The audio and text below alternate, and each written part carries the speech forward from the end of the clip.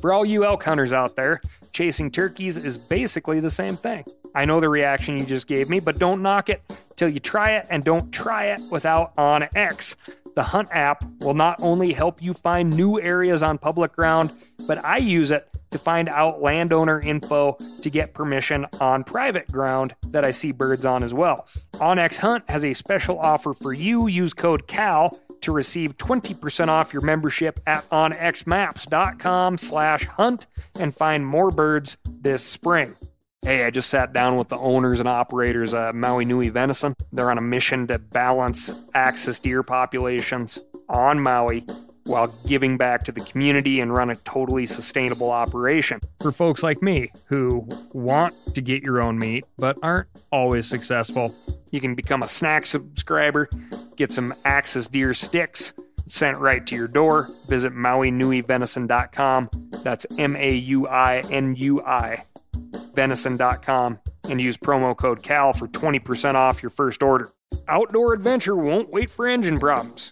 Things like hard starts, rough performance, and lost fuel economy are often caused by fuel gum and varnish buildup. Seafoam can help your engine run better and last longer. Simply pour a can in your gas tank. Hunters and anglers rely on Seafoam to keep their engines running the way it should the entire season.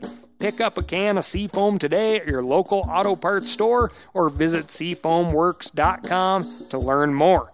That's seafoamworks.com to learn more.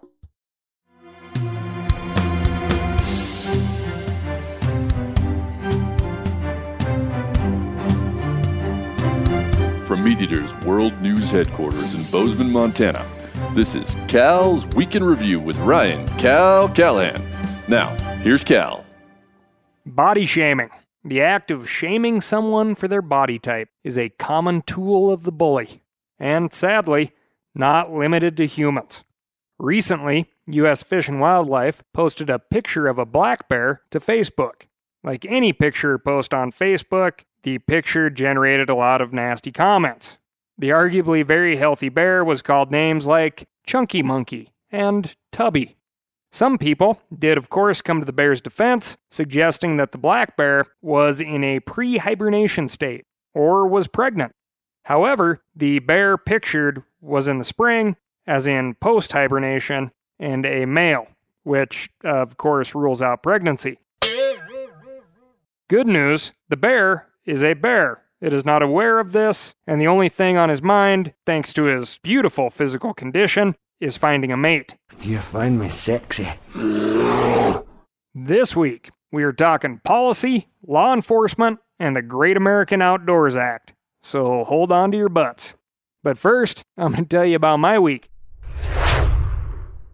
Just like I mentioned last week, I met a group of friends on the mighty Missouri, just outside of Craig, Montana.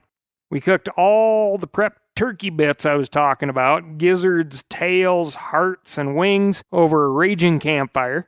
Firewood, you know by now, was cut by a Stihl electric chainsaw. Actually ran both the MSA 200 and the 220 that day. That was a good day. Then I used the Stihl Pro splitting hatchet to work up some kindling. The 2.7 pound drop forged steel head, that's steel, as in S-T-E-E-L, is a fine weight on a 20-inch hatchet. I greatly recommend it. It's a heck of a camp asset. After that, we even caught some fish on the river, using a leader a little too short in length and flies a little too small for comfort, under a bobber primarily. It was a very good time. To top it off, out of all those turkey wings, several pellets appeared, but no broken teeth. We did well. Here's a fun fact for you. If you stay at Montana Fish, Wildlife, and Parks fishing access site campgrounds, your campground fees are discounted if you have a valid Montana fishing license. So pick one up. Quick public service announcement. Last week I read part of a statement from Georgia Department of Natural Resources telling people to fill holes on private property that could potentially be the burrows of an invasive and destructive species, the Argentine black and white tegu. Do not do this unless you are absolutely sure that the hole or burrow in question is only occupied by an invasive lizard, not the gopher tortoise. In fact, why don't you just set up a lawn chair and enjoy Memorial Day weekend with the 22 in your lap monitoring the suspected hole for a monitor-type lizard? Next, on to emails. And this is a good one. I do not know the answer, so please write in. A father with a newborn in need of an open heart surgery and some time in the outdoors writes in to ask about the existence of any support groups that are outdoor oriented and may have been through similar troubles with their kids. And yes, Colin in Denver, join BHA and chat with those folks in the Colorado chapter. It's a very active BHA chapter, very full of good people. If you need proof as to the sort of people in backcountry hunters and anglers, we'll jump over to the crime desk briefly in Oklahoma, not Colorado. 2 Piedmont, Oklahoma teens, Easton Karam and Ryder Jones, when fishing in a neighborhood pond, not only witnessed but confronted a full-grown man cast netting bass off of their spawning beds. According to the Oklahoman, one of the teens, Easton Karam, is quoted as saying, "Hey dude, you can't keep a bass out of a cast net. You can keep a bass on a rod and reel." At which point, the confrontation turned a bit ugly.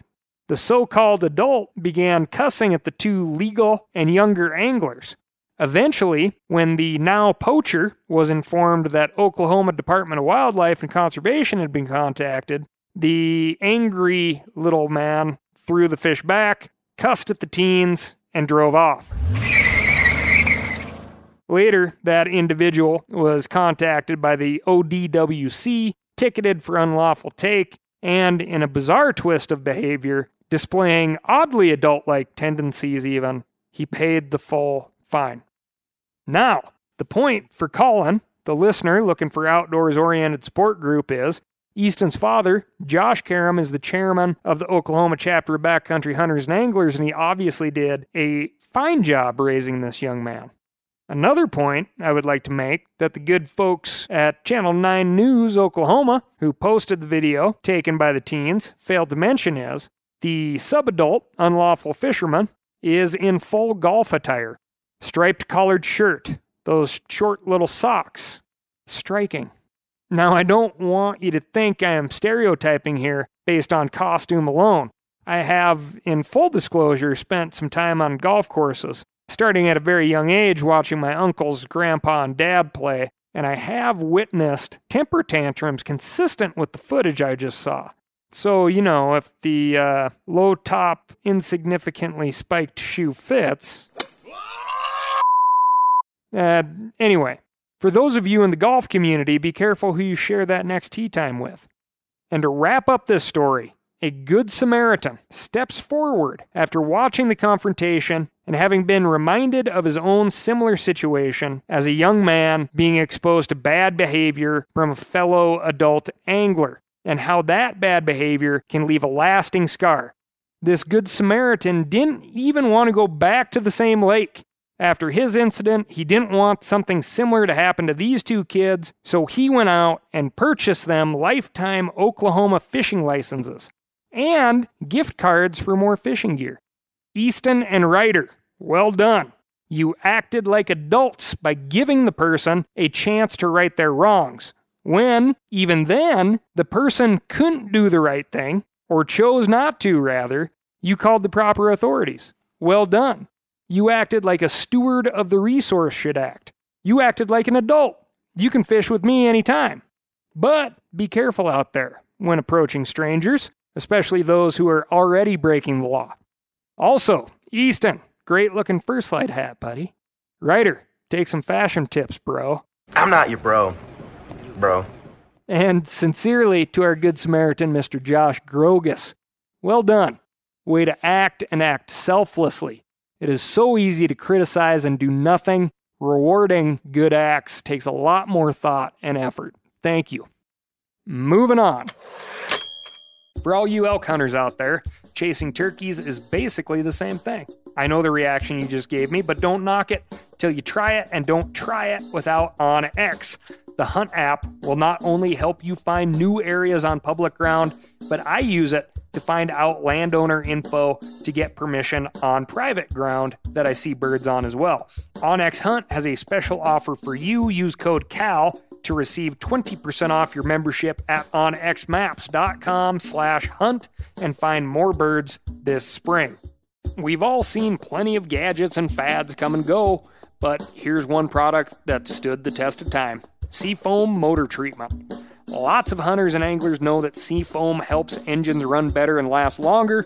It's really simple. When you pour it in your gas tank, Seafoam cleans harmful fuel deposits that cause engine problems. I'm talking common stuff like hard starts, rough engine performance, or lost fuel economy. Seafoam is an easy way to prevent or overcome these problems. Just pour a can in your gas tank and let it clean your fuel system. You probably know someone who has used a can of Seafoam to get their truck or boat going again. I guarantee you've listened to them because I use it regularly. People everywhere rely on Seafoam to keep their trucks, boats, and small engines running the way they should the entire season. Help your engine run better and last longer.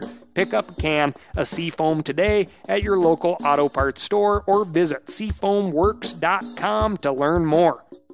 O'Reilly Auto Parts are in the business of keeping your car on the road. O'Reilly Auto Parts offer friendly, helpful service and the parts knowledge you need for all your maintenance and repairs. If you're confused about what part you need, like what wipers are going to be the best, what replacement headlights are going to be the best, go into O'Reilly and talk to the people that work there because they're great and they're super friendly and they'll get you squared away where you walk out knowing you got the right thing.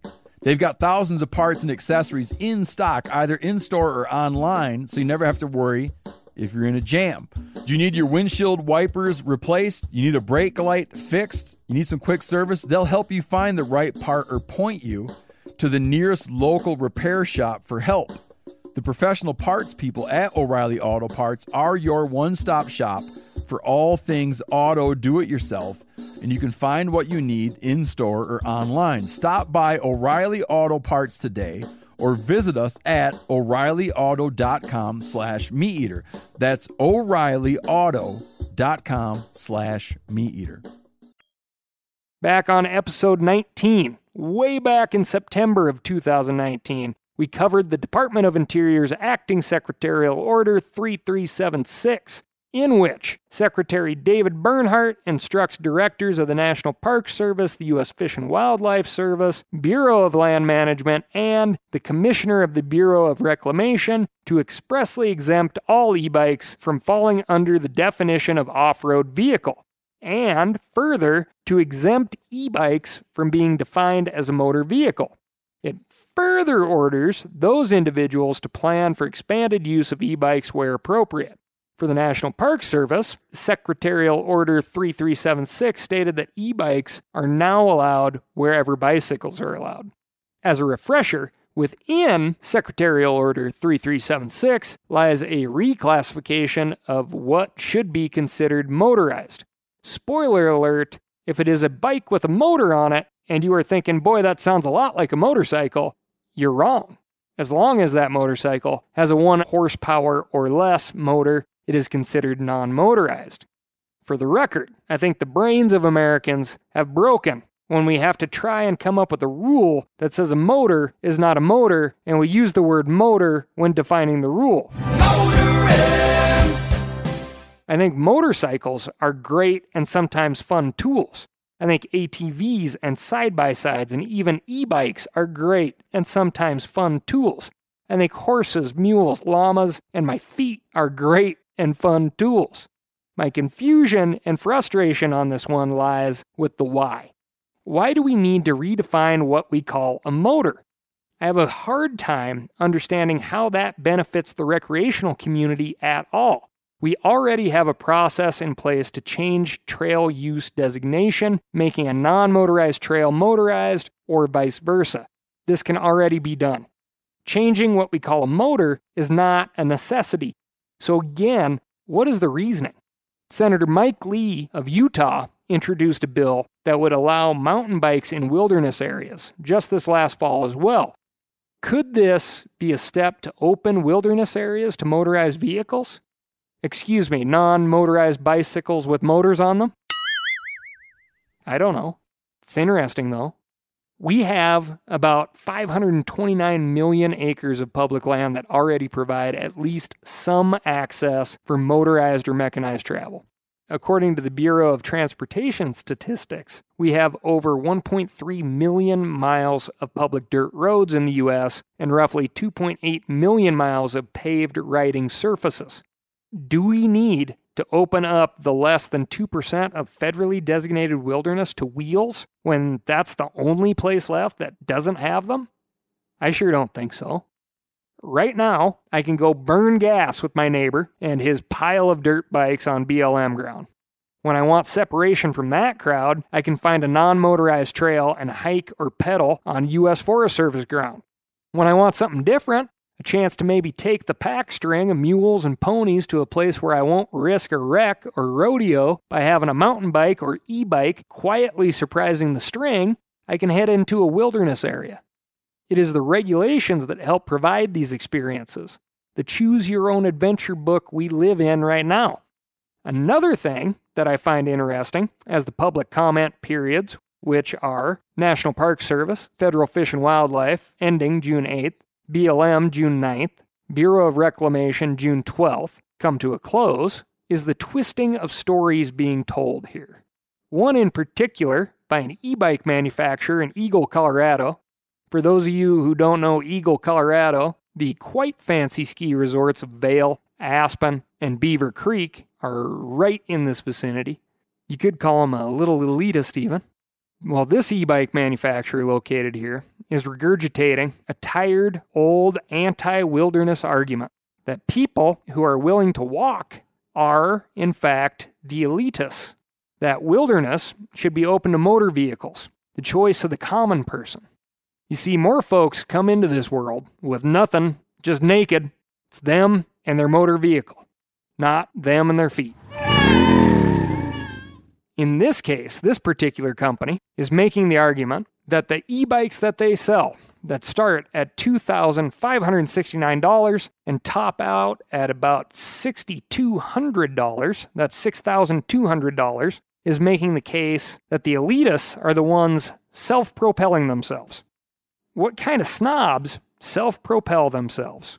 If you were a egalitarian type, one who sat on a $2,500 to $6,000 electric bike like the rest of us folks, you'd see those people with their hoity-toity feet as elitists. I'll tell you what. I wonder how far this company is willing to take this argument. If you sit up in bed under your own power, putting those stomach muscles to use instead of having what God gave everyone, an electric hospital bed that can do it for you, then are you an elitist? If, in order to get around, you must use a wheelchair that you wheel under your own power, are you an elitist? Let them eat cake. There are electric wheelchairs out there. The argument that an easier way will allow people to get to these amazing places that are, at this point, by design, out of the way, which is what keeps them amazing, is, I'm sorry to say, just a bunch of crap, people. It is these same folks who are crying that if only electric bicycles were allowed, then they could travel to the heart of the Bob Marshall Wilderness area and see the Chinese Wall in the spring. It is those people that if those bikes are allowed, they're going to be complaining about how hard the bike seats are and how there should be something better. They're going to be advocating for hovercrafts or hoverboards or RV hookups next spring. Let me put it this way. I am a college dropout. I attended the University of Montana and eventually quit. There were many people I went to school with who continued on to graduate. Nothing conspired against me. Had I wanted to complete my degree, I would have found a way to do it. Saying anything else would be a lie.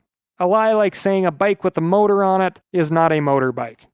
A lie like saying the reason for allowing motorized bikes on non-motorized trails is to end elitism in the backcountry. If you love e-biking and you want them everywhere, that is fine. That is a fine argument. An honest belief that I cannot disagree with. It's what you love. I get that. Don't twist it into an argument that sows division amongst the other people who love to be outside doing what they love to do. Those people who are motorless or bikeless or horse rich or bike rich love that stuff too. So, if you love e-bikes and want to use them wherever you choose, your deadlines are again June 8th for Federal Fish and Wildlife and the National Park Service, June 9th for the BLM, June 12th for the Bureau of Reclamation. Now, it gets a little tricky writing in your comments. You need to reference the regulation identifier number for each proposed rule and the agency you are providing a comment to. If you go to peopleforbikes.org, you will find that all of this information is laid out for you, and you can click, copy, and paste what you find there and draft your own letters. If you think e-bikes are just fine and a great tool, but only on motorized trails, then you can go to peopleforbikes.org and use all that information and build your own responses and tell those agencies that you don't want the electric motorcycles on non-motorized trails. You probably know which direction I lean. Moving on to the law enforcement desk. Just this week, a 56-year-old Yooper, which is a person residing in the Upper Peninsula of Michigan, was arraigned Wednesday in Chippewa County's 91st District Court on charges of killing 18 wolves, 3 bald eagles, deer, turkey, bear, and bobcat. Wolves in Michigan are on the federal endangered species list, and eagles, anywhere, are protected under the Bald and Golden Eagle Protection Act. In a statement from the Yooper, whom presumably knew at this point how much trouble he was in, he said he was catching the animals because he could, and he likes to do it. Straightforward fella, which, oddly enough, makes me respect the guy to a degree, not for the reprehensible sociopathic theft of wildlife, but for the straightforwardness. In that regard, the guys from the previous story who are bringing egalitarianism to the backcountry for the low price of $6,000 an e-bike could learn something from that guy. Of course, the poacher is pleading not guilty. According to Detroit News, the Chippewa County Prosecutor's Office is seeking $30,000 in restitution to the state. He could face an additional 90 days in jail per wolf, per eagle, and up to 90 days in jail for the additional 100-plus wildlife crimes not listed. We'll check back in on this one to see what sticks. Good job, Michigan DNR. Jumping over to Oregon, 4 people have been charged with illegal taking of deer, elk, black bear, bobcat, and cougar in the Mid-Willamette Valley and Coast Range. The foursome allegedly poached at least 27 big game animals. The Statesman Journal reports that in this case, the DA will seek $162,700 in restitution. Couple of things here. First, a fun fact for you. If you turn in a poacher or have information leading to a conviction in Oregon, you can either take a cash reward or, if you are a hunter, take that reward in preference points, which will go towards your next drawing of your next tag, which is a pretty cool way to get ahead on that old point creep. Not sure how many points you get for turning in what sort of crime or if it's like a graduated scale. Like, somebody forgets their fishing license, you get a point, versus somebody kills 27 big game animals and the state gets $162,700, so you get maybe 16 points. I'll check into that. Second, either the state of Oregon is much more serious about wildlife crime, judging by the difference of over $130,000 in restitution, or our UP poacher just hasn't had any federal charges yet on the killing of ESA-listed animals. I'll check back in on that one too. Moving on to the National Park Desk. As national parks reopen, the public rushes in and, of course, attempts to pet bison, as not surprisingly happened in Yellowstone National Park last week. One woman received minor injuries and refused medical help. Perhaps a little too late, the National Park Service released a new series of posters encouraging park visitors to practice their social distancing with animals and with other visitors. All state agencies' fish-distancing campaigns, the National Park Service suggests standing at least the width of a moose's antlers apart or one grizzly bear from the next park guest. Of course, the appropriate distance from an actual grizzly bear would be 300 feet. And, if you want my opinion, a bit more, and make sure they are downwind of you. Back to the policy desk, and this one is a biggie.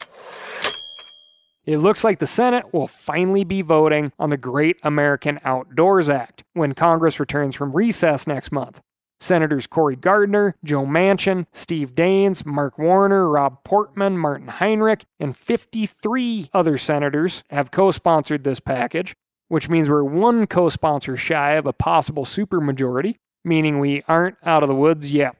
But if you have ever heard the words Land and Water Conservation Fund, that's not anything new to you. Old hat, you could say. Yes, in this package is full, dedicated funding of Land and Water Conservation Fund, LWCF, $900 million annually, starting fiscal year 2021, for one of the most powerful tools in providing more access to the out-of-doors. We love it so much, we want to see this happen.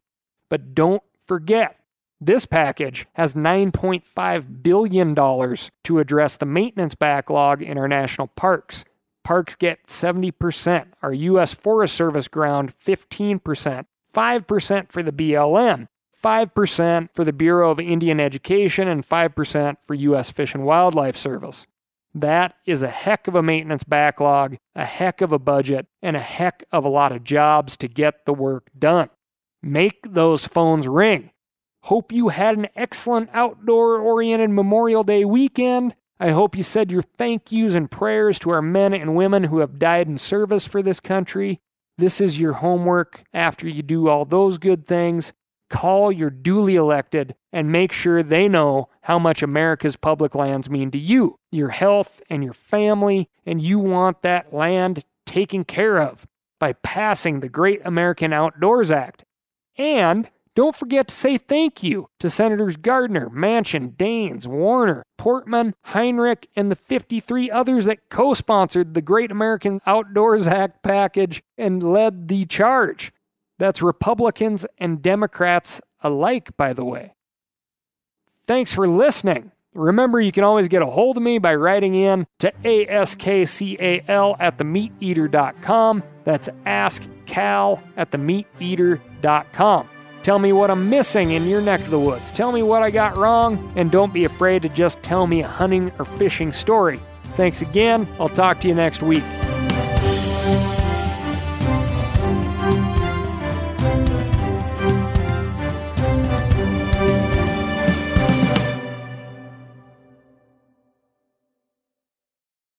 Hey, I just sat down with the owners and operators of Maui Nui Venison. They're on a mission to balance axis deer populations on Maui while giving back to the community and run a totally sustainable operation. For folks like me who want to get your own meat but aren't always successful, you can become a snack subscriber, get some axis deer sticks sent right to your door. Visit MauiNuiVenison.com. That's MAUINUI. venison.com and use promo code CAL for 20% off your first order. Outdoor adventure won't wait for engine problems. Things like hard starts, rough performance, and lost fuel economy are often caused by fuel gum and varnish buildup. Seafoam can help your engine run better and last longer. Simply pour a can in your gas tank. Hunters and anglers rely on Seafoam to keep their engines running the way it should the entire season. Pick up a can of Seafoam today at your local auto parts store or visit SeafoamWorks.com to learn more. That's SeafoamWorks.com to learn more.